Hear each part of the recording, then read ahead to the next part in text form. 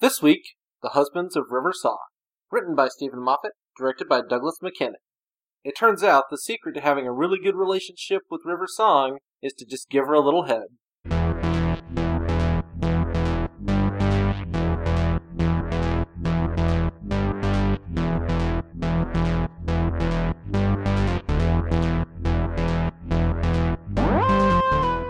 You're listening to Oi Spaceman, a Doctor Who love story. We're a polyamorous husband and wife taking a critical and often socio-political look at all eras of Doctor Who. This podcast often contains spoilers, naughty language, and general disregard for most things Stephen Moffat and other adult content.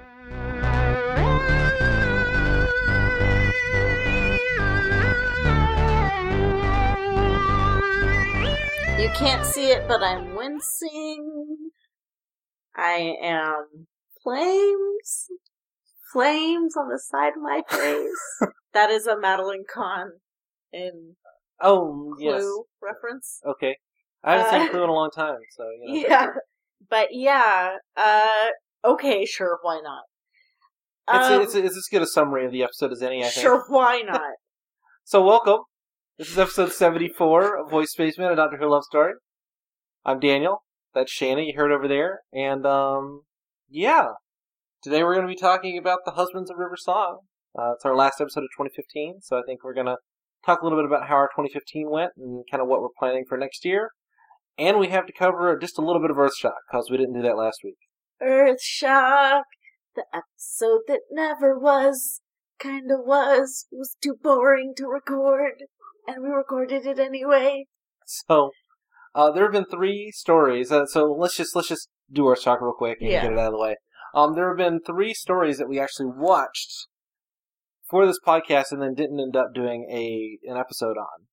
And the 3 so far are, we were going to do the Web of Fear, and we were going to do the Mask of Mandragora, and then we got to Earthshock. And we actually recorded for Earthshock, and once I started editing it, I realized it was incredibly boring. Our conversation was just, we meandered. We had maybe 15 minutes of actual conversation, and then we stretched it to an hour, and it was kind of Shanna was leaning back on the couch and falling asleep. You couldn't even hear her for half of the audio because she was that unenthused about talking about Earthshock. It was so boring until the last 5 minutes. I think, what's funny is I kept trying to goose you to get you interested in talking about something, and Shanna just completely was not feeling it at all. So I felt like I had the same thing to say over and over again, and that was, I was just kind of bored. So anyway, we decided not to record on Earth. I mean, I decided not to put that episode out. Back in the early days, I might have gone ahead and just put it out and just been not the best episode, but hey, we are starting to I feel like we're building an audience, and I feel like we have a certain desire for quality here. So no more shitty episodes. At least we're going to try not to do any more shitty ones. Well, no shittier than the ones we've already done anyway. So that's the plan. So yeah, the big thing about Earthshock is really that Adric dies at the end. Yeah. And kind of talking about what Adric means for this show and what Adric means. And I think the best way to do that is next time we do a Zoe story, we'll kind of talk about how Zoe and Adric are, kind of do a little compare and contrast. So we'll definitely do that at some point in 2016. Because that's where we ended up going, is how they were both depicted, how their intelligence was depicted, and, Adric's last line of his last concern being whether or not he knew he was right or not, and what exactly are we supposed to take away from that. So I don't want any of our listeners who may be Adric fans to feel like I'm saying, blah. I'm actually not. It was the rest of the... How many parts were there? There are 4 parts. Yeah, it was 3 out of 4 just did nothing for me. The last episode, I was just but what? And I could talk about that a lot, but we're going to talk about it more in the context of Zoe to not bore me to tears, apparently. Well, I think if we'd, it really was kind of the reason that episode is important is because it's the return of the Cybermen after several years, and then, Adric's death, which, still the only really long-term companion to actually die on the show. I mean, Clara is stuck in a Charlie-esque... Charlie did not die. Pardon me, sir. Clara did not die. Clara, I mean, she died, but then she came back, and I'm sorry that doesn't count for me. Okay. You know?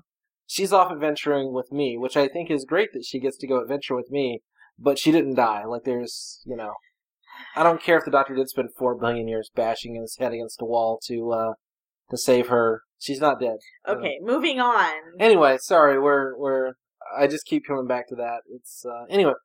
So, let's, any other thoughts about Earthshock while we're sitting here, or you want to just kind of move on into the big topics we have? I really focused on, maybe we'll include this as part of our future episode.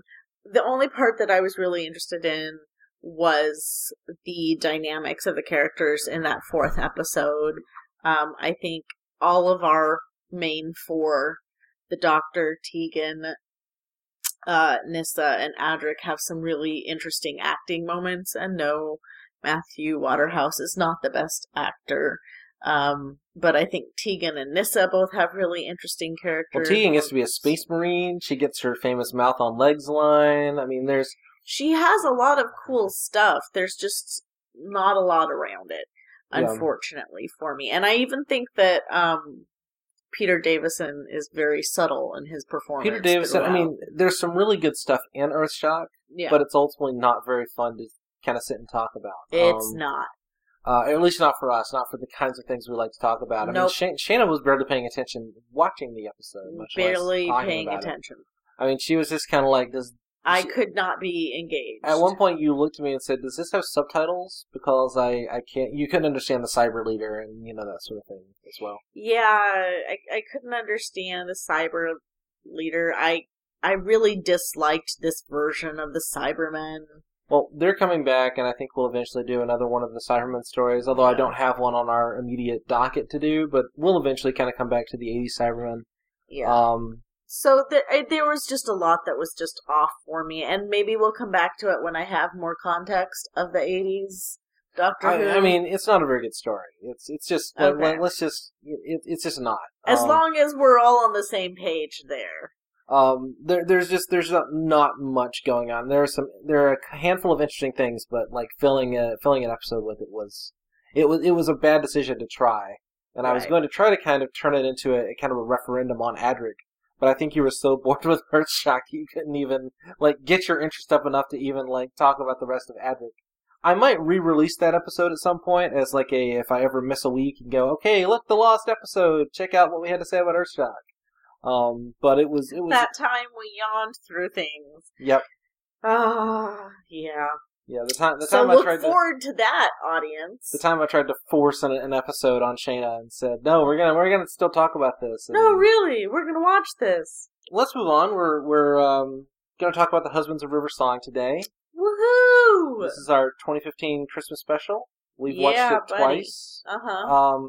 We actually just finished watching it for the second time a little bit ago, maybe 30 minutes ago. So it's pretty fresh on our minds. Yeah. So just to let you know, any listeners out there who might be uncomfortable by this, we are going to talk about sex in this episode, and some politics, and Jesus, yes. And because we're not huge fans of River Song in general, we have issues with that. I really understand. I have some really good friends, people who are big Doctor Who fans who love River Song and just immediately bond with her and just love her.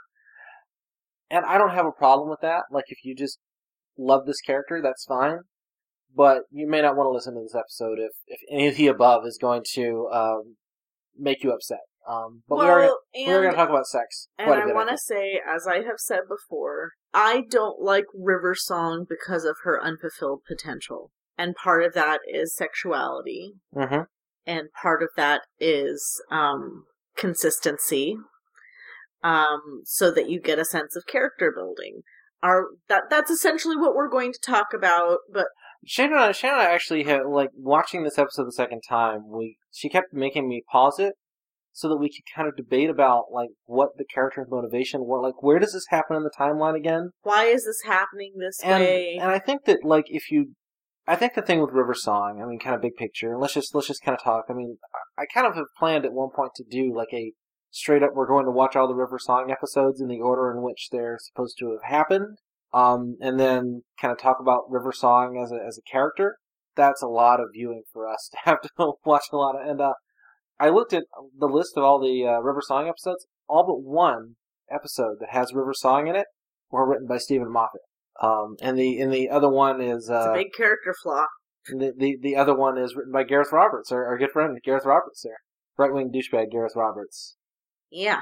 So we were talking about this while we were watching it. We kept stopping it and kind of talking. And I think that River Song makes sense. Like, the narrative that we're given makes sense if you kind of use headcanon to imagine all the stuff that's happening in between. I mean, so much of the River Song story, it's being told out of order. It's being told out of order without a specific plan ahead of time. And it's being told in ways that, like, you just have to kind of accept that the character does what the character does because the character does it. And then you have to kind of work backwards to figure out the motivation afterwards. Which I think the performance, like Alex Kingston's charm, is supposed to kind of carry you over. And so if you do have this emotional connection to the way that Kingston plays the character, and you have an emotional connection to just Kingston and to this version of the character in your head, I think you're carried along with the River Song story much, much better than I think you and I are, where I just don't buy her at all. And I think that's the thing, is I think River Song is a romantic gesture of a character. Mm-hmm. She is not a fully realized character. And in this episode, we get this kind of big romantic gesture. And that is its own thing. I understand why people want to love her. And I want to love her the same way. But for me, there's just so much potential, the backbone that we're just supposed to assume that she has because she says she has it. But we never get to see that. We get to see her in all these vulnerable moments with the Doctor because she loves him and apparently she doesn't know that he loves her back, which doesn't really make sense. Apparently, I was looking at her character page on the TARDIS Wiki, and apparently there are many occasions where she's mentioned not believing the Doctor loves her. I have some thoughts about, like, kind of what this is, and it comes down to casting, quite honestly. Big picture on Husbands of River Song, and I'll just kind of, in terms of the story, this definitely feels like a return to the 11th Doctor era. Whereas the Capaldi era, I mean, I think, and this is something I haven't really talked about much on the show, but I think that there's been a clear discontinuity in terms of, like, the way that stories are told between the 11th Doctor and the 12th Doctor eras. The two Doctors, I mean, you're definitely... Moffat writes the 12th Doctor stories differently, even though he's kind of coming back to some of the same tropes. Uh-huh. He definitely takes a different tone with it. And this, even though it is the 12th Doctor and it's written as the 12th Doctor, I don't have a problem with that. But the story around him feels much more kind of madcap, zany, manic. Well, and to be honest, like, I think Peter Capaldi sells it so much better than Matt Smith ever did. You and I are not fans of Matt Smith's performance in general. I don't think he's... I mean, I'm sure he's a perfectly nice guy, and I'm sure, he's a perfectly good actor. He might be a fine actor. I don't buy him as the Doctor at all. No, and again, this might be just an issue of, you and I don't buy the truly Moffat characters. I think Peter Capaldi brings something to his performance in this episode that I'm willing to go with him wanting to be zany because there's somebody who knows him but won't believe it's him. And him just finding that surreal and funny. And it's a Christmas episode, so I get that. And it's River, and he's supposed to like River, and he wants to kind of go with her and kind of like see, like he just wants to be with her again, And it's all the way up until, like, it really kind of just feels like River's kind of dumb. It takes her a little while to catch on. And so I'm like, well, is she supposed to be younger at this point? I think suddenly, how old she is, or at what point in her timeline, I mean, she says she's like 200. Right, and this is supposed to be the end of... I mean, one of the things that we were talking about off mic was the way that this is written at the beginning, where, River Song is kind of badass archaeologist going around and doing things. Mm-hmm. Originally, like, when the guy says, I'm the Doctor, she should, like, at least it should twinge to something. Right. So I think it feels like originally this was written to be sort of the idea that this is the first time that River meets the Doctor, that River meets the 12th Doctor first in her timeline.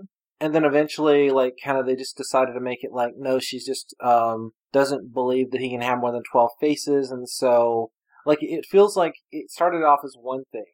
Like, Yeah. it was written, like, the kind of the madcap rompiness of it was written to be, this was kind of River's first interaction with the Doctor. Yeah. And then when it kind of found out, well, this is probably going to be the last time Stephen Moffat's going to write River Song, possibly the last time we're ever going to see River Song in the series. Yeah. Then they just decided to write, oh, well, I guess we'll just make it her last time. We'll actually kind of give the fans closure on that, which is fine. But it does feel like you're getting kind of a couple of different versions of River.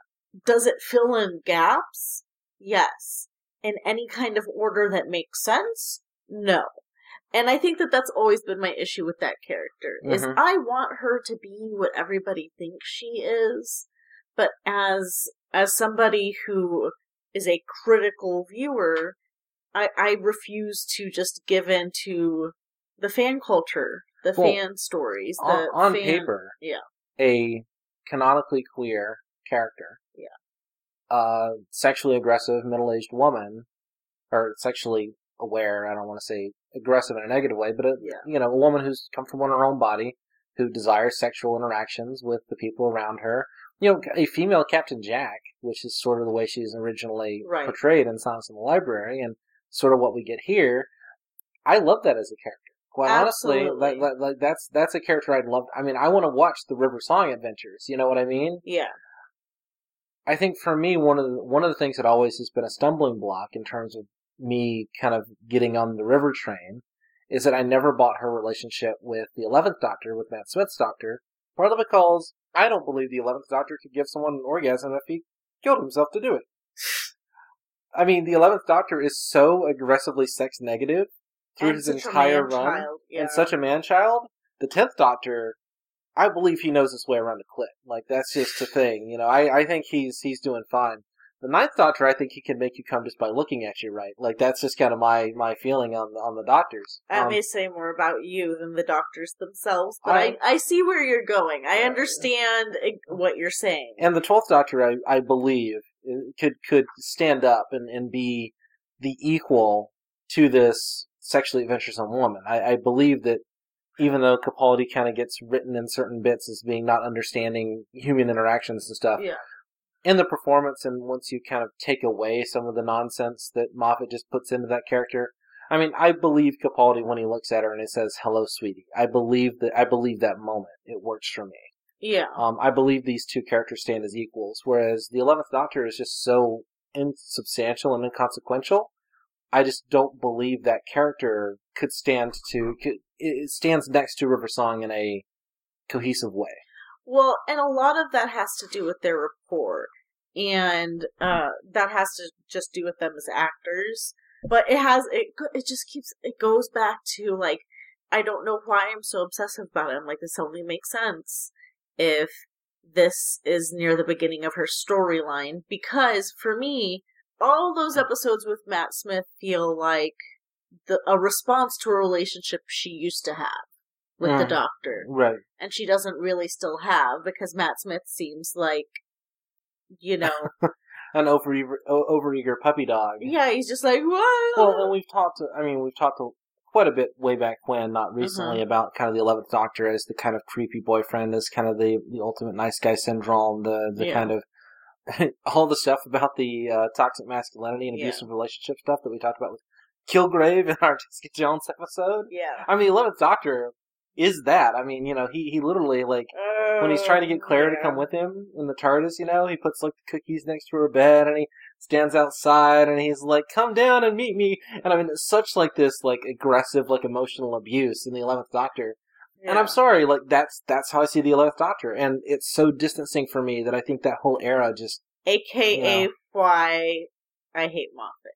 I mean, and Moffat writes him that way, and I think that, maybe that was kind of the boyish charm stuff that he saw in Matt Smith, that, like, he was trying to, but... Yeah, boyish charm, be kind of rapey. Like, that's my issue with Moffat. But I think the 12th Doctor has been better. I don't think that the 12th Doctor has those characteristics. No. He has his own issues, which we talked about in our series. And let me just talk about Peter Capaldi in this episode. I really love him in this story. I love that he just finds it. I love that he's being kind of a Grinch, and that if he is going to have some kind of relationship with the TARDIS that's poking fun at him, Like, if that's the reality we're in, sure, why not? This is a Christmas special. Which always have these kind of broad jokes, and I forgive a lot in the Christmas specials. Right, that, and so, and I kind of love that he keeps telling River, like, I'm the doctor, and she's like, no, I understand, you're the surgeon here for this, and it plays at trying to have a who's on first humor, and I'm fine with that, and I like that he kind of seems to think it's surreal when they land in the snow, and there is a head in a bag. A head in a bag that is like, I will destroy you. I will kill all. I will bathe in the blood. It feels like leftover Strax dialogue, doesn't it? Yeah, and Peter Capaldi just lays there and he laughs, and it feels so genuine. And that moment with River Song just not believing him and being kind of like in her own journey and, taking off, like, that feels like a younger relationship. And how he's just like, oh my god, this is such a mess. But this is River, and I love her. I know that I love her. Like, I know that we are together all these times, and his reaction to River makes me like River that a lot more. Right. I mean, I was kind of, the best version of this in my head was sort of like a Cary Grant, Audrey Hepburn, like charade kind of story, like a Spencer Tracy and Katharine Hepburn kind of thing, like where there's like a Howard Hawks like romantic comedy, kind of and there is witty kind repartee of back and forth, almost vibe to that. There's a little bit of that here, but it's not as. I mean, people always say Moffat's got that like ear for dialogue and that really really clever stuff, and it's not terrible, but it's definitely not to that level that I think if Stephen Moffat could do anything well, it would be these two actors doing like witty lines back and forth to each other, and I really wanted more of that. It wasn't nearly as clever as it could have been. Right, and that's what I think is ultimately always disappointing. I really wanted River Song to catch on in that moment. She should have caught on a lot faster. I mean, and I think it's a good scene when she does. I think that like that moment where like, oh, we're in this pile of shit, and now like, oh, congratulations, Yeah. I think it's a good scene, but I wish it had come earlier so we'd had more of the Doctor, of the 12th Doctor and River working together, knowing who each other were. Yes. And so it is almost just about, like, proportions. Right. Of, like, why do we spend such a long time drawing this out when this is where I would have liked to see more? And that's why, okay, like, so part of the reason I'm talking about this episode in this way is, if it did anything, it did help me understand a little bit better why people like River Song. Yeah. It did let me like her a little bit better, but it did make me hate the writing of her even more. Because we did finally get this moment where you have this build-up to this romantic relationship, and yes, it is a grand sweeping gesture to be like, we crashed here, I'm gonna give some guy this diamond, we're gonna just like flip the switch on it. I know, it's cheesy, but it's the Christmas special. Well, it's also like, wasn't this diamond supposed to go back to these people, this oppressed population? I know. And River's using this as just a bargaining tool against it, like, I know. So, like, we gloss over a fucking ton of shit to get here, but I ultimately I'm like, but Christmas! And then I hand it to this guy in, like, construction work, like a rescue worker, and say, hey, build a restaurant here. And he's not just going to take it and then use the reward to go buy what he wants to. Like, suddenly he's, like, again, back to, anytime there's, like, mind control now, I'm thinking of Kilgrave, because it's like, build a restaurant here.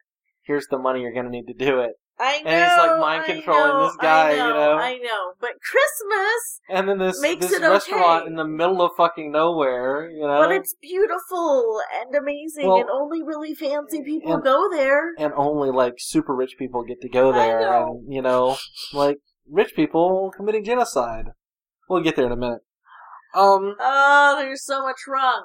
But the fact that we finally get written into the plot that they get to spend 24 years together as a couple at least gives me some kind of like, oh, at one point they must have some real relationship building. And I don't know, like, that, I was like, okay, I could see if this is near the beginning of her storyline, and they spend 2 decades getting to know each other, then a lot of other things make more sense to me. I don't think I'm supposed to think it's at the beginning of her storyline, but if I just tell myself it is, then suddenly I like her a little bit more. So That's fair. I'm gonna go with my headcanon, because that's what Moffat's writing is all about, right? It's all about you're supposed to just go with it, and that's go with it. You're supposed to just go with it. So if I just give up and go with it, if I give up any sense of critical faculty and just try to accept what's given to me, like mush through a straw being force fed into my esophagus, then I get nutritional value from it. Like that. That's kind of how I treat some of this Moffat canon. And man, it's so pretty. This episode is beautiful. It's so pretty. Douglas McKinnon directed this. He did some of my favorite directed episodes. He did Listen. He did Flatline. He did. I think River looks better here than she. River has some nice cleavage during a big chunk of this as well. Well, and she looks tough in some scenes, and even her ball gown, which I've heard a lot of people talk about. It is both glittery and girly, but it is a very strong looking dress, and it like very well displays the fact that Alex Kingston is fucking toned as hell. She looks great. I mean, I don't mean to kind of be that guy, kind of talking about Alex Kingston's looks, but I mean, she looks great in this story, and she's a great actress. I don't have any issues with the way that she performs it or the way Capaldi performs it. No. All the acting is fine. It's all like the writing underneath it that doesn't justify the performances. I'd really love to see. Again, going through the list and being like, man, every single River Song story is written by Stephen Moffat. Like, what if he'd given this character to another writer? What if Jamie Matheson had been able to write a River Song story? What if we had a woman? What if Sarah Dollard had written a River Song story? And that's the thing. Who knows? Maybe she'll get to have a life on Big Finish. What if it'd been River Song and Face the Raven instead of Maisie Williams? I have thought about if me had been another regeneration of River Song. Yeah, instead of the Master. It could have been the Master. Anyway, there's a lot done here that lets me inside of the River Song fandom a little bit. And I'm thankful to Moffat for, even though self-righteously he talks about the titles of his episode as sounding like, oh, that sounds interesting, and blah blah blah blah. It's like, stop patting yourself on the back already. But I appreciate that this episode did seem to be addressed to some of the criticisms of the character. I think so, and I think, overall, I mean, we're sounding really negative on this. Yeah. I took it as like, oh, it's a Christmas story. They're all kind of broad and kind of silly. Yeah. I mean, there were a couple of the Christmas episodes that I think are pretty decent. I like the Christmas Invasion, because I can't dislike anything with Harriet Jones in it, basically. I like Voyage of the Damned better than a lot of other people do. Yeah. But that's because it feels a lot less schmaltzy than a lot of the other ones. And I like that this one took an opportunity to try and build a character, because many of them don't. But overall, the Christmas specials are kind of they're kind of forgettable for me. Like, I don't love them, I don't hate them. They're kind of dumb. They're kind of big and broad, and they're just kind of, I don't know. And I think I liked this more because it felt like if I just take my thinking cap off for a while and accept that this is a Christmas story, and not try and push it too hard to make it make sense. Like, this it's a little bit of a romantic comedy, Love Actually Doctor Who. Yes, it is. And because it has terrible ideas about relationships, the same way Love Actually does. Yeah. I mean, if you accept it as kind of big, dumb romantic comedy, and like you're supposed, it's the things that like the Moffat fans will always say is that these episodes that Moffat's version of Doctor Who is very metatextual, and it's meant to be commenting on genre, like at all times. It's always commenting on itself. If you take these as genre tropes that Moffat is playing with, like, so he's doing like the kind of old school Howard Hawks romantic comedy, rapid fire dialogue, but he's doing it through the lens of Doctor Who. I guess you can kind of like it feels like a more. It does behave better. It does kind of act as a more cohesive piece of narrative, if you consider it to be constantly meta narrative.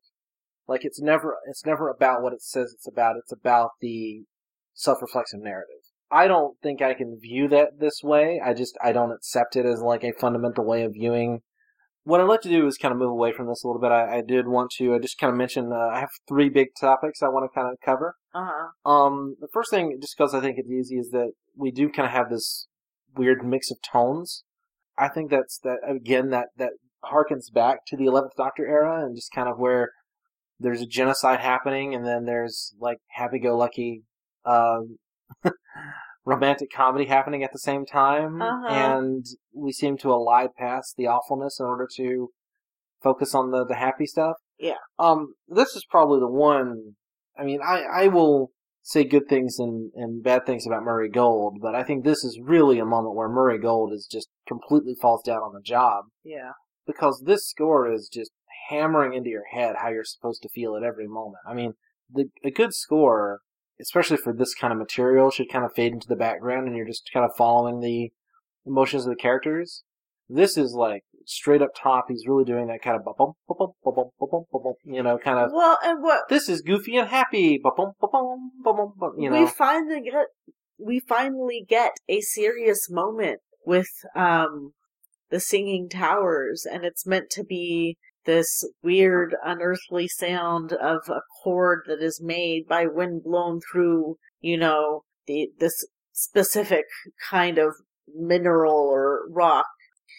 And he does something that he does often, which he uses a voice to create an undescribable sound.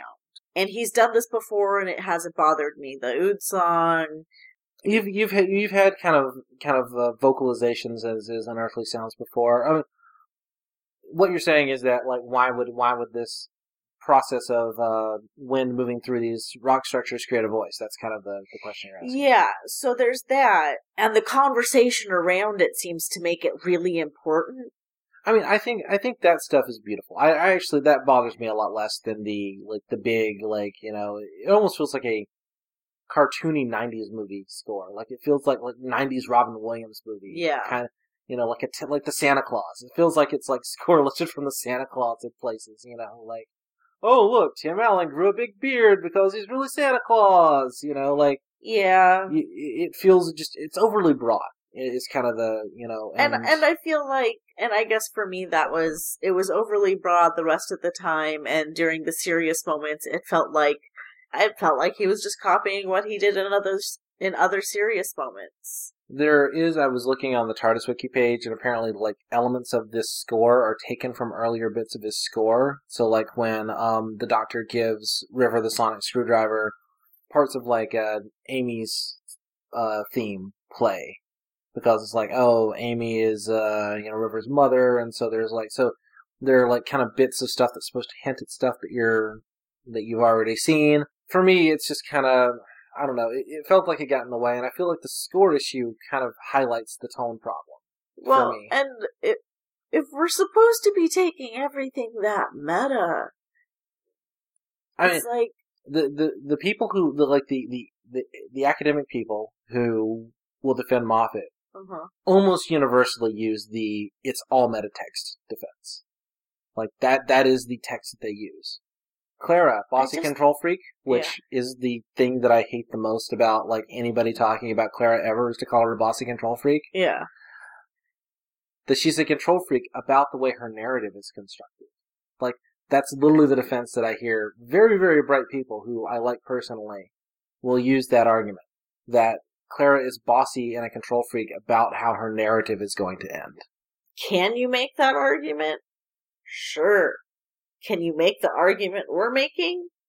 Yeah. Which one do I feel like holds more water? Well, and ultimately, the one we're making. Unfortunately, I mean, it is like that's kind of where and again, we're gonna get into it's that. It's an opinion difference, and I get that. It's an aesthetic difference to some degree. It is a kind of a question of like, how do you want to view this? Through what lens do you want to view this? Yeah. For me, the metatext argument. I'm sorry we're talking about it right now because I didn't intend to. It doesn't hold weight in terms of its like. Ultimately, it doesn't have enough meat behind it to really like The Simpsons. In a world where The Simpsons exist, why should I take Stephen Moffat seriously as a metatextual communicator? Right. In a world where Dan Harmon exists, why should I take... That's what I'm saying. Like, if your goal is to do each episode is an experiment in a different genre, then you have Community.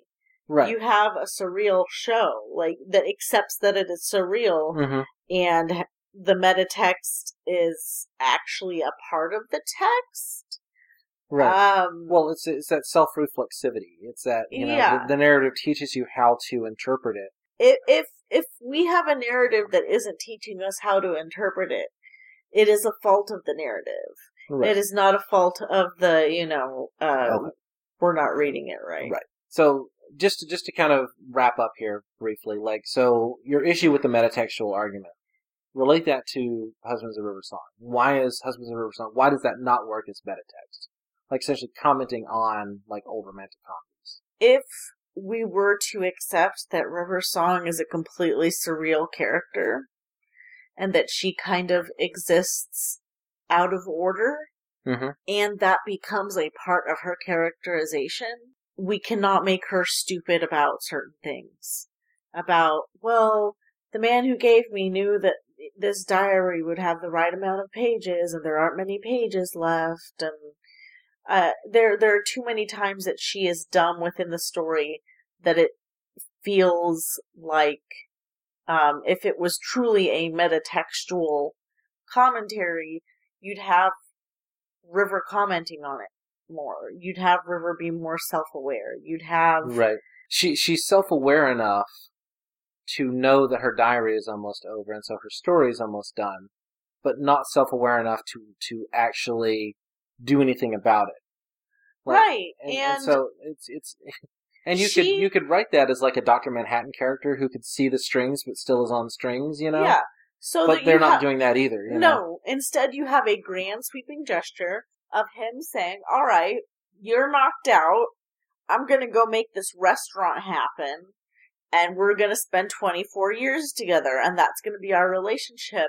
Congratulations. I love you. Now that you said it, I can't get it out of my mind. It feels much more Kilgravey and much more I've taken away the agency of this character than what I wanted for River Song and the Doctor. And so if that's your metatext is sexist. And I don't disagree. So, if you're making a metatextual argument, that's fine. I'm still gonna have the same disagreement about it. Moving on. This is, we could go on with this, but I think we made our point on this. I've got two other big topics I want to cover. Yeah. And, you get to pick which one we do first. Oh, joy. Do you want to talk about polyamory or genocide? Why are you going to put me in a position where I actually want to talk about genocide first? Let's talk about genocide. Let's talk about genocide. Genocide is always a bad thing. Genocide is bad. We are anti-genocide on this podcast. Anti-genocide. We take a firm political position that genocide is bad. Yes. I really wish that this episode did the same thing. Yeah, no kidding. What's interesting is that this is more politicized in certain ways and kind of leftist kind of thought ways than almost anything else that Stephen Moffat has written in kind of at least a surface level way. Yeah. The Doctor refuses to bow to King Hydroflax without knowing who he is even, and makes it, the useless stratum of society sort of thing, which is I thought a very just kind of nicely done, Doctor, to make that explicit a political point. And then later on there is the, you kind of get the bit about the market crash and the banks and that sort of thing. You kind of get some stuff, going onto this flight that is filled with murderers and genocidal maniacs. This is where genocide goes to relax. The idea of putting the Doctor in that situation, I mean, the very first time we saw this, I mean, literally, I just hit pause and went, any other doctor would burn this place to the ground, like immediately. That is what the Doctor does. And he did kind of do it, even though he tried to save the people too. I think. Well, the real Doctor would want to try to save them. I mean, I think it ends fairly well, but the idea that he's then going to sit and dine in this restaurant, and that River has been to this place many times and uses it as her own. I mean, I think the amorality of River is something that I think we really should have explored more in the River story. Well, it's like, I think it makes more sense in Melody's storyline. Well, before she kind of wanted to love the Doctor and let's kill Hitler or whatever? Yeah, it makes more sense if she were to be in a point in her timeline where she has gone from being a trained killer or whatever, to learning to love. Maybe she's still somewhere in between on the morality of it all. And I buy River as kind of a sociopath. I buy River as someone who's just kind of amoral. She's off having adventures. She's off doing her thing. Yeah. More of kind of an Indiana Jones character, kind of reluctant hero. I buy that from River. I don't buy that from the Doctor. No. The Doctor has a very clear moral compass, which from the Hartnell era, he has been, except for in his very earliest episodes, which we've kind of talked about a bit here and there. The Doctor always has a strong moral sense, at least when he's written to character. I mean, you can find moments where he does terrible things because somebody wasn't paying attention.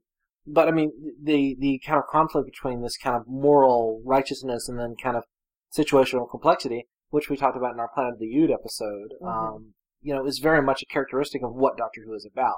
And so the fact that, again, going back to the Matt Smith era, which I feel like this is taking us back to the Matt Smith era to some degree, writing the Doctor as this kind of amoral sociopath who's kind of egged on to do the good things because his companions kind of make him do it, feels like a little bit of an abandonment of the character to me. Well, and what I thought was brilliant is I think that Capaldi plays it so that up until the point where River basically is like, the Doctor isn't here, go ahead, scan and find him, he's playing sociopath because he's just following River to see what she's doing. Sure. At least that is how I interpret Capaldi's performance of it. Do I think it's dragged out? Blah, blah, blah. All those things we already said. Yes. Well, he's laying low a little bit. I mean, he is kind of letting River rule, kind of control the narrative to see what's going on, But I think then when she finally recognizes him as the Doctor, it does change a bit, but he doesn't call her out on her shit, and I feel like he would.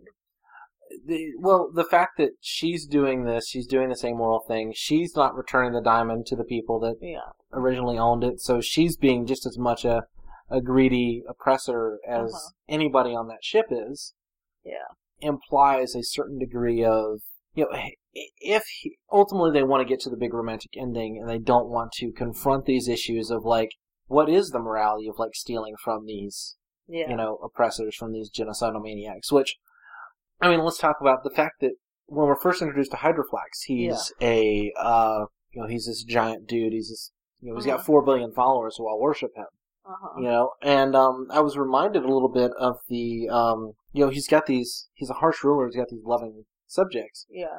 I'm reminded of the Tivolians and the Fisher King. Yeah, and then you get the blue mole waiter people. And then you get, I had to look them up because I couldn't find the listing. You mean the blue mole waiter people? Well, the blue mole waiter people are one thing, but they're just the whole reason the wait staff is all supposed to be, like, maniacs and genocidal people themselves is so the ship can crash and you don't have to feel bad about any of them. I mean, that's the reason this exists, is because he knows he's going to crash the ship and he doesn't want you to feel bad about it. And it even gives the Doctor a line where he says, none of them were worth saving anyway, which again feels like a very not doctory thing to do. So not doctory. The main guy, the guy with the line on his head that pulls the ball out of his head guy. Oh, yeah.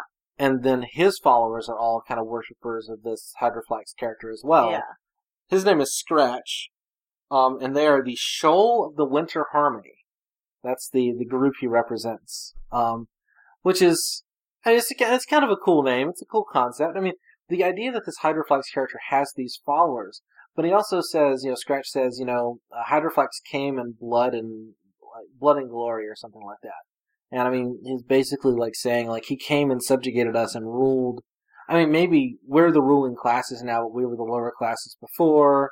And like Hydroflex came and like killed all of our enemies, and maybe that's the thing. We don't get enough context to really get it, but these are, I mean, they actually worship Hydroflex for the fact that he's a brutal dictator. Yeah, for his bloodshed. And but I think the 4 billion followers, the people that we see, they look more like religious adoration. They look more like, yeah. I mean, it reminded me of like he's not a president. Oh, he's no, not he's definitely a king. Specifically marked a king, and I think that's important. The Doctor has even in Moffat era, who I don't think we've seen one in the 12th Doctor era, but the Doctor has genuflected to kings before. Let's just leave that out there, I know. I think that in this case, what you're seeing is the big crowds. They look like when a pope is being selected, and the like crowds that show up outside the Vatican. Like that's what that reminded me of. Is these people, just these supplicants who are watching in bated breath to see what happens to their beloved religious figure or whatever. And again, that's an interesting idea. But then once we're kind of not being told how great this guy is, we kind of leave that behind. And then Hydroflex becomes a figure of fun. He becomes a figure of he's just kind of like. And Hydroflex crashes in a ship, and his billions of worshippers are gone within 400 years, so that his body is now like a fucking waiter. I didn't even think of that, but you're right. That doesn't make a lot of sense. People, when I talk about Moffat's consequences, this is what I'm talking about. They don't make sense.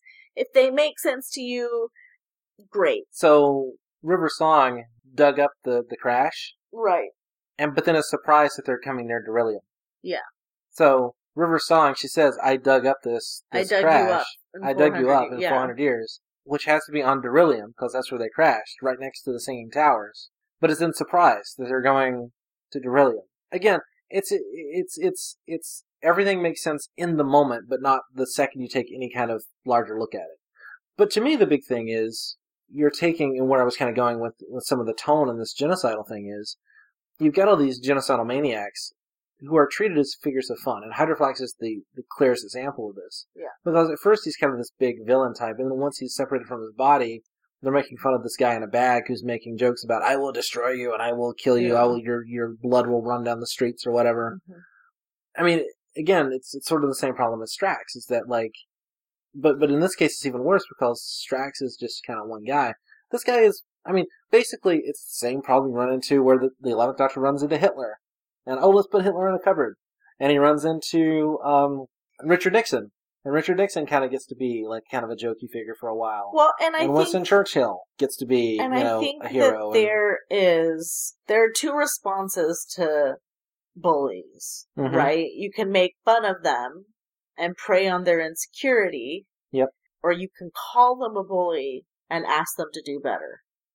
My Doctor Who calls bullies out to their face and says, but you don't have to be a bully.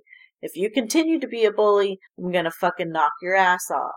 And I think like that's kind of the heart of it for me. Moffat's bullies are laughed at, and that's how they are conquered.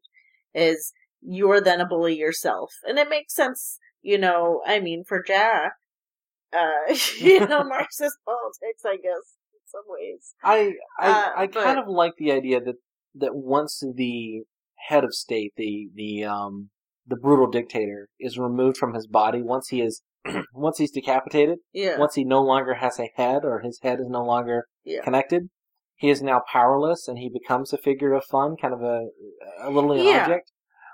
I mean, there's some metaphorical resonance there, but because we never really deal with the enormity of the crimes, and because we never really deal with the enormity of the situation, it feels like we're kind of alighting past some of these issues, and we're, and I don't know. 3 billion followers. It's the decision to make him a genocidal monster, that makes this more difficult. If he was just, the Graf Vin Decay, right, from the Rebos operation, the Graf Vin Decay is absolutely portrayed as this kind of maniac and this monster, but he's been deposed and he's this kind of pathetic figure. And that's because the character is kind of written wholly, is all one piece, and we kind of get both the terror that he can prescribe and his kind of patheticness at the same time. For the Fisher King, which we mentioned before, or I mentioned before, from the Under the Lake two-parter, you kind of get like he's kind of big and scary, but he also, once he's the light, kind of looks ridiculous. I mean, so the idea of kind of putting these two things next to each other, I like, and I think that that's interesting.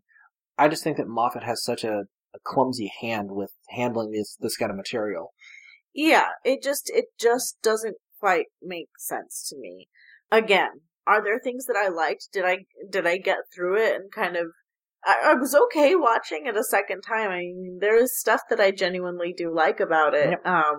I wish Moffat wrote characters more differently because I really enjoy the different character design. Mm-hmm. But they all act kind of the same. But that's not their fault. Well, and there's some good character actors in this. I mean, Matt Lucas, who is a well-known guy. I know him, actually. There was this really terrible Comedy Central show in the mid-2000s called Crodmandoon and the Flaming Sword of Destiny. Oh, yeah. It ran for 6 episodes. Yeah. And he was the main bad guy in that. Oh, my God. And he was pretty much the only good thing in it, you know? Oh, that show was awful. I remember. That show was terrible. And I literally, spotted him right off, and I went, that's the guy. That's that dude! Knowing him from that is a little bit like knowing Louis C.K. for, the cameos he's done in, Parks and Recreation, you know? Yeah. Although Parks and Recreation is a much better show than Crodmandoon and the Flaming Sword of Destiny. Don't go look that up if you haven't seen it. It's terrible. But Matt Lucas was pretty good. It is terrible, but I loved it. It did have a hot girl in it, so there was that. It was awful. It was awful. In a truly enjoyable way. Anyway, he's good in this. Yeah. And, I mean, there's some good character actors in this. So. I recognize some dude who was in Xenon, so there's that. Well, that's, you done talking about Genocide? Yeah, I'm done talking about Genocide. Yeah, we've moved past the Showa on this episode, we're no more Hitler talk, really. A very limited amount of Hitler talk for this episode. Yeah, thank you. Anyway, moving on. Barely mention Hitler at all. Want to talk about polyamory for a few minutes? Sure. So, River is explicitly shown as a polyamorous character in this episode. Kinda. I mean, to the degree that Moffat could write a polyamorous character, River is shown as a polyamorous character. I mean, she has 3 husbands in this episode. One of whom she married for a diamond in his brain. Yep. So, I'm not going to say that's an accurate representation of a real relationship. That's not at all. Fake relationship. So that's something that she's done on the side. Yeah. Then she has Ramon, who she's in they make out, they're clearly physically into each other. They're, this is a two-way relationship. Yeah. You don't get the sense that she's manipulated him into it. Yeah. Although she did wipe his memory because he got clingy or something. He got annoying. Like I said, this seems like a much more immature River song. I mean, this feels like that is not a responsible adult version of a relationship. And also, whenever you're talking about wiping people's memory and controlling their minds, yeah, Kilgrave again. Kilgrave. You're just gonna. I mean, I think Kilgraving is now going to be part of our regular vocabulary. Yeah, so. Kilgraving. It's just like gaslighting, but even more recognizable. Yeah. But then she's married to the doctor.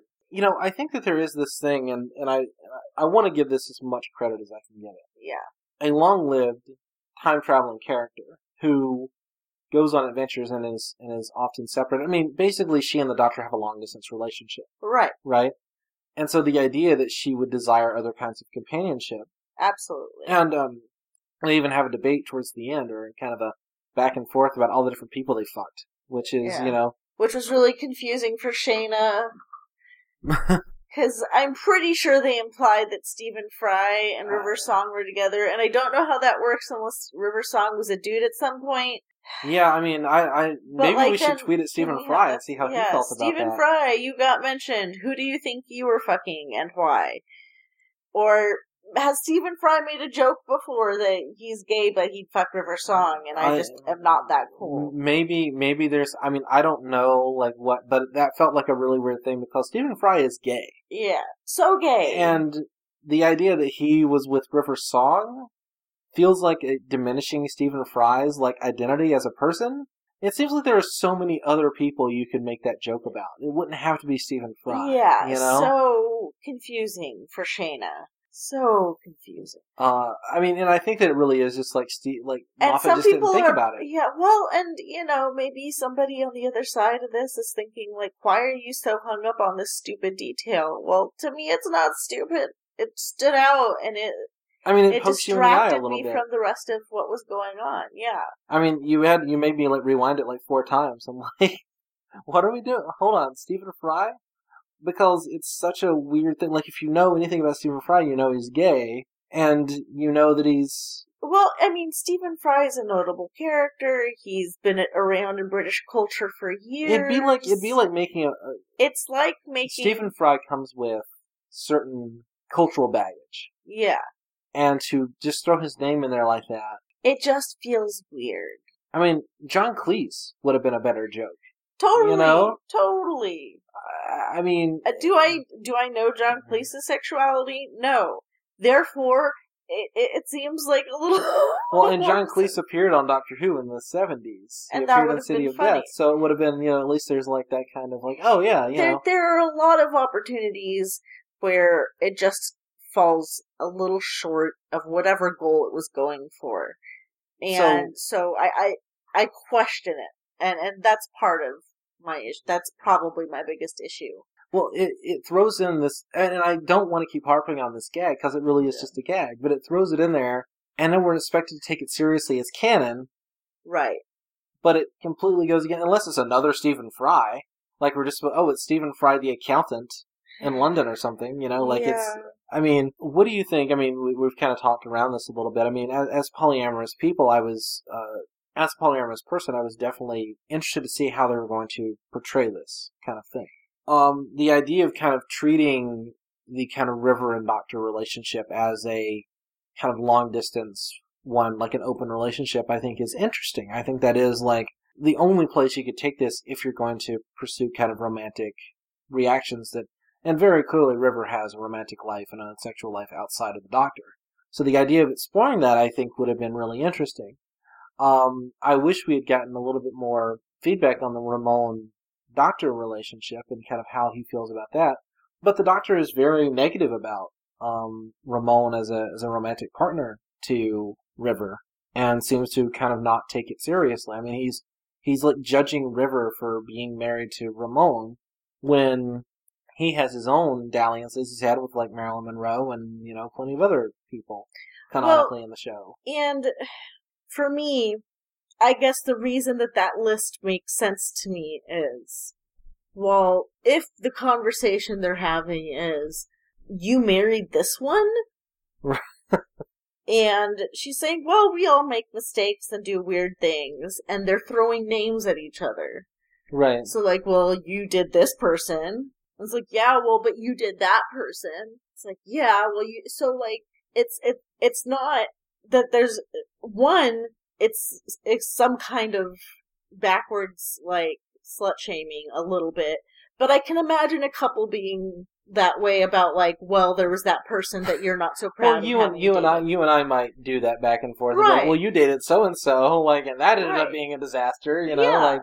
And whatever story goes with Marilyn Monroe, whatever story goes with Stephen Fry. And apparently, they've both been with Cleopatra, but separately. If that's what that implied, there's just a lot going on there, and to kind of just have it so flippantly. Well, but that's how Moffat treats the sexual content of his characters. Right. It's always, I mean, to this day, Clara's queerness is up in the air. You can interpret it however you want. Yeah. Which is not the way we want this kind of representation. No. And this was the chance to really do polyamory in this story. Well, and to... And I mean, River to not portray it as just like, well, I dated this guy because he was cute, and I married this guy, but it was really just for the diamond in his head, but I really love you, but you don't love me back, and I've accepted that, so I go otherwhere for love. And, like, yeah, sure, there are polyamorous relationships that exist like that. They're unhealthy. Mm-hmm. And sure, there are lots of unhealthy relationships, but... Well, I can accept the fact that since the Doctor and River don't see each other very often, that they don't have the ability to communicate clearly about, like, who they're being with and that sort of thing. And clearly they each know about each other's relationships, at least after the fact. I mean, you know. But the fact that Ramon is portrayed as being mind-wiped in terms of, like, his knowledge of their marriage, and the fact that the Doctor has a very negative first reaction to the idea that River could marry someone besides himself before he even knows it's King Hydroflax. You know, he kind of, it's like, you're married to someone else? Rah, rah, rah, you know? Yeah. And then when he finally kind of meets Ramon, who's a decent enough guy. Like, there's no, like, I don't have any issue with her being married to Ramon. I mean, they're working together, they're doing their thing, they're traveling together. Clearly, that feels like an actual healthy, I mean, in a lot of ways, from what little we see about it, except for the mind-wiping bullshit, that feels like a healthier and more mature relationship than she had with the 11th Doctor ever. Beep, beep, beep, beep, beep, beep, beep, beep, beep. News in. What's up? I read the TARDIS wiki.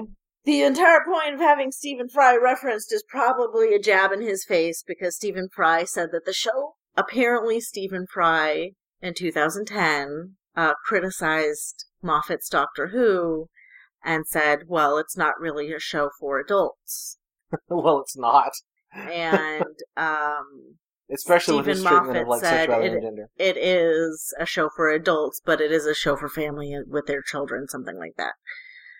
To know that Stephen Fry is politically active, where we were in politics 5 years ago, and what else Stephen Fry might have been talking about, where he would be commenting on BBC and its general production values, and why what the BBC chooses to produce should be more diverse. And yeah, I like Stephen Moffat even less right now, because it feels like that was just a joke to say. That's a jab at, oh, Stephen Fry, look at how adult my version of this relationship is. Yeah. When really it's immature and stupid. I mean, I know I've seen some polyamorous people who really responded to this and thought, like, I mean, it's representation, and I'm going to give it that. And I was talking about, like, how the Ramon relationship feels healthy, and I like that. I don't like the fact that the 12th Doctor responds in a kind of negative, nonplussed way at the fact that she's in this other relationship.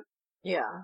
Because that's something he should just accept, especially if he fucking went off and married Marilyn Monroe and all that sort of thing. As he did. As he did.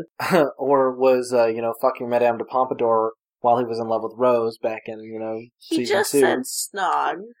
Well, I'm even any kind of physical romantic relationship. With, I know. Eventually we'll talk about Girl in the Fireplace, but not today. I don't know, the polyam stuff is...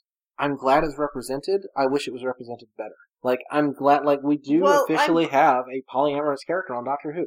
Like, explicitly polyamorous character. Like, there's no doubt in my mind.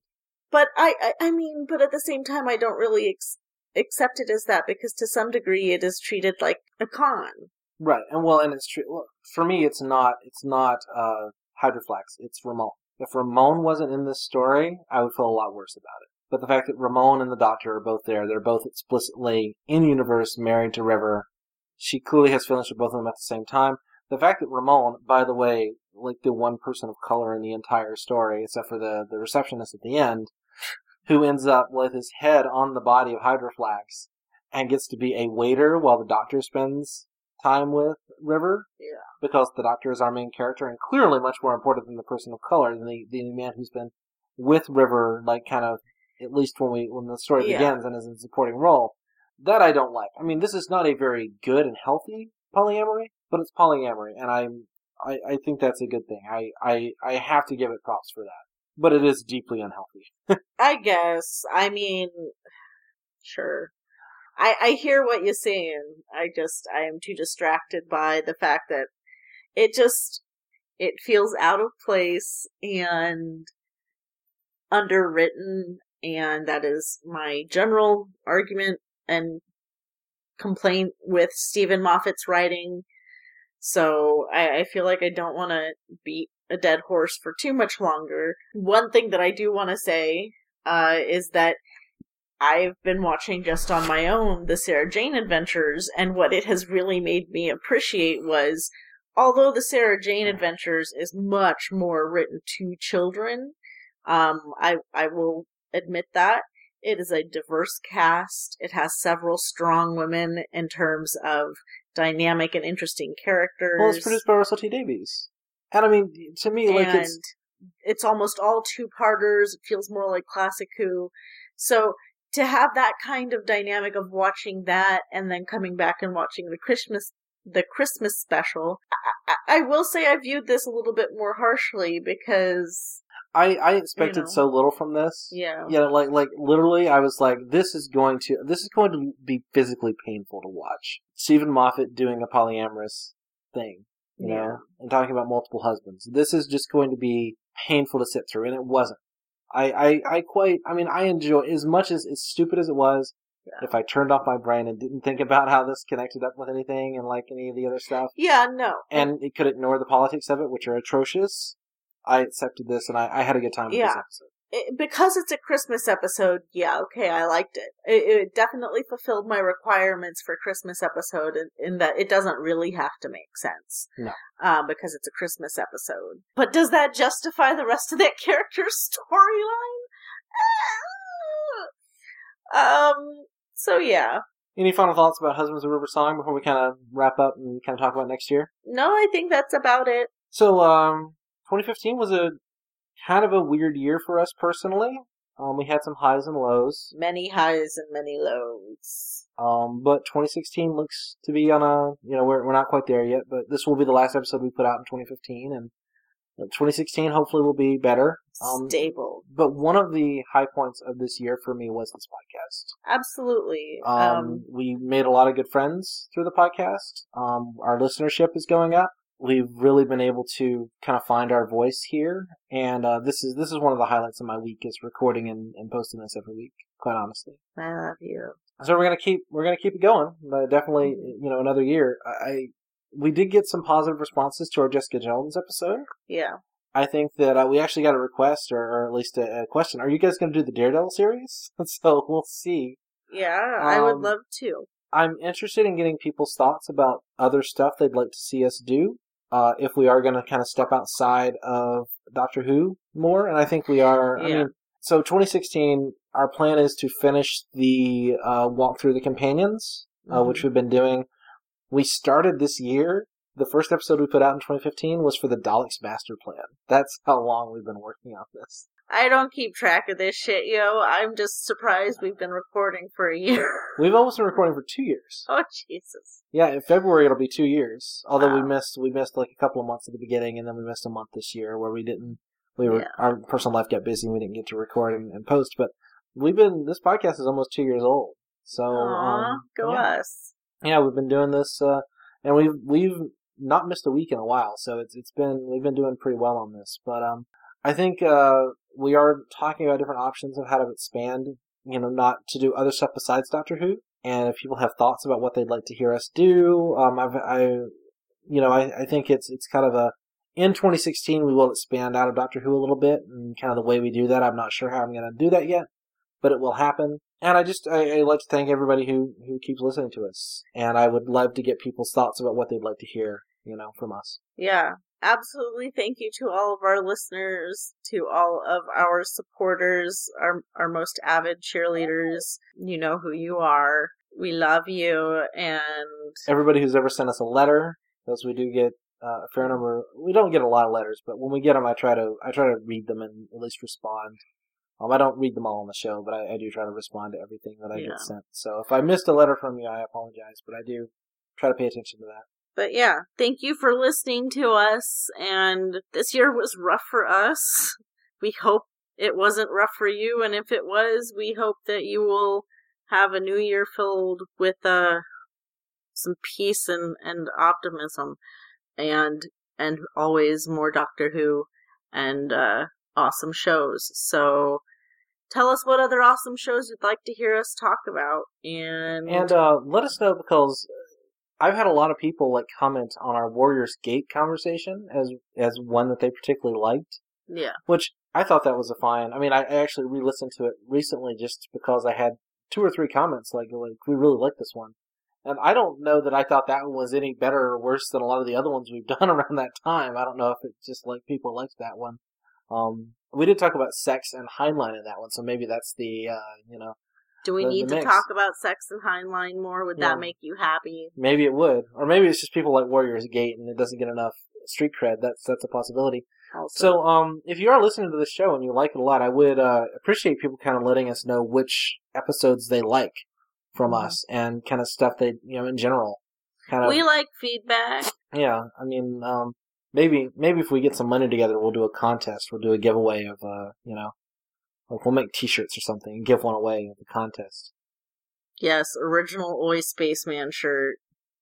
Smile. Does anybody want an Oi Spaceman T-shirt or a coffee mug? Because I'm sure we could put something together. Yeah. Like a Cafe Press store or something. Yeah. Yeah, we might get 2 people to buy it. We're gonna enter the capitalist economy with our silly podcast. I'm gonna make a shirt that says hashtag Demon Poo Baby.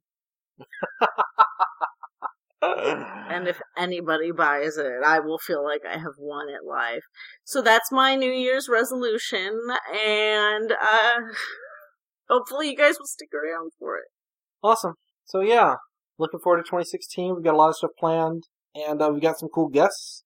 Next week, we're going to be covering Modern Undead, and we are going to have a special guest on that, who will remain nameless until I confirm with them that they're actually going to begin. We are going to do the entire Black Guardian trilogy over the next 3 weeks, and we do have some new guests coming up in 2016. I've made plans with at least 3 people who've never been on the show before who are going to come on at some point in 2016. So, wait, did you say Black Guardian? The Black Guardian trilogy, yes. The Black Guardian comes back? We're going to talk about him next week in Modern Undead. God damn it. Whoa, 2016, here we come!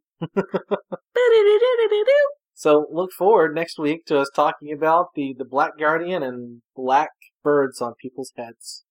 And until then, the TARDIS is closed. Bye! Our theme music is Doctor Who Theme on Minimoog by James Bragg. Find his YouTube channel at youtube.com/hyperdust7 and his website at phoenix-flare.com. Daniel is also a regular host of the They Must Be Destroyed on Sight movie podcast, which you can find at tmbdos.podbean.com. You can find all Oi Spaceman episodes on iTunes or at our website oispaceman.libsyn.com, and our podcast blog is at oispaceman.wordpress.com. You can email us at oispacemanpodcast, all one word, at gmail.com, and you can find our individual Twitter accounts at Daniel E. Harper and Inkyosa, that's INKYOSA. Comments and questions welcome.